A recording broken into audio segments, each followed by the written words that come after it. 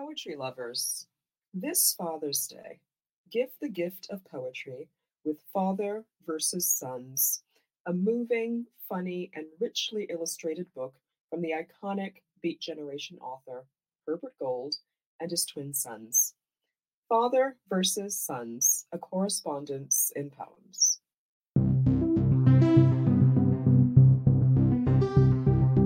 We hope you enjoy today's offering for Poem a Day, unarchived from the public domain and presented by the Academy of American Poets.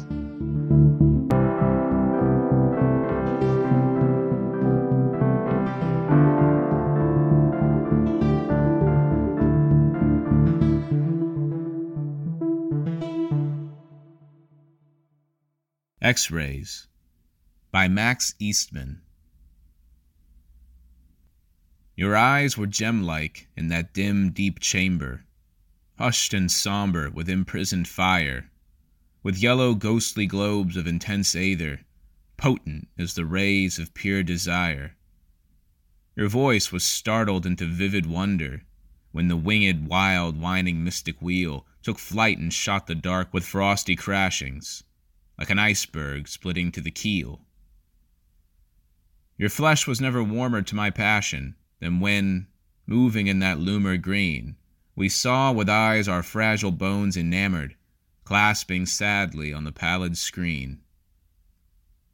You seemed so virginal and so undreaming of the burning hunger in my eyes, to peer more fever deeply in your being than the very depth of passion lies. The subtle tuned shy motions of your spirit, fashioned through the ages for the sun, were dumb in that green luster-haunted cavern, where you walked a naked skeleton. Slim-hipped and fluent and of lovely motion, living to the tip of every bone, and too exquisitely vivid moving, ever to lie wanly down alone. To lie forever down so still and slender, tracing on the ancient screen of night that naked and pale writing of the wonder of your beauty breathing in the light. About this poem. Max Eastman's poem X-Rays appeared in Volume 1, Number 8 of The Liberator, a socialist magazine edited by Eastman himself. In the same month, the poem was also published as a part of his collection Colors of Life. In Max Eastman, A Life, Christoph Irmscher, distinguished professor of English at Indiana University Bloomington, discussing Eastman's poetry on the subject of his relationship with silent film actress Florence Deschanel, writes that arguably the most successful poem in the collection is X-Rays, where Max, for once, finds an objective correlative for the overflow of emotion that makes some of the other poems almost a little embarrassing to read. The occasion for X-Rays is unknown. Did Florence have an X-ray taken with Max present? Did Max merely imagine the scene? No matter, the metaphor finally allows Max to separate the lover from the poet, and with great success. Countering fears about the invasiveness of X-rays, the machine makes Florence seem more naked than just naked.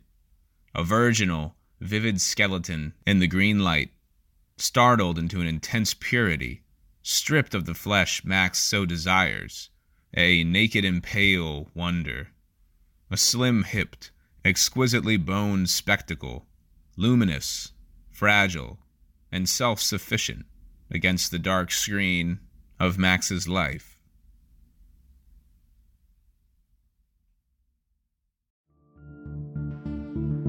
Poem a Day is the original daily poetry series featuring new poems by today's poets.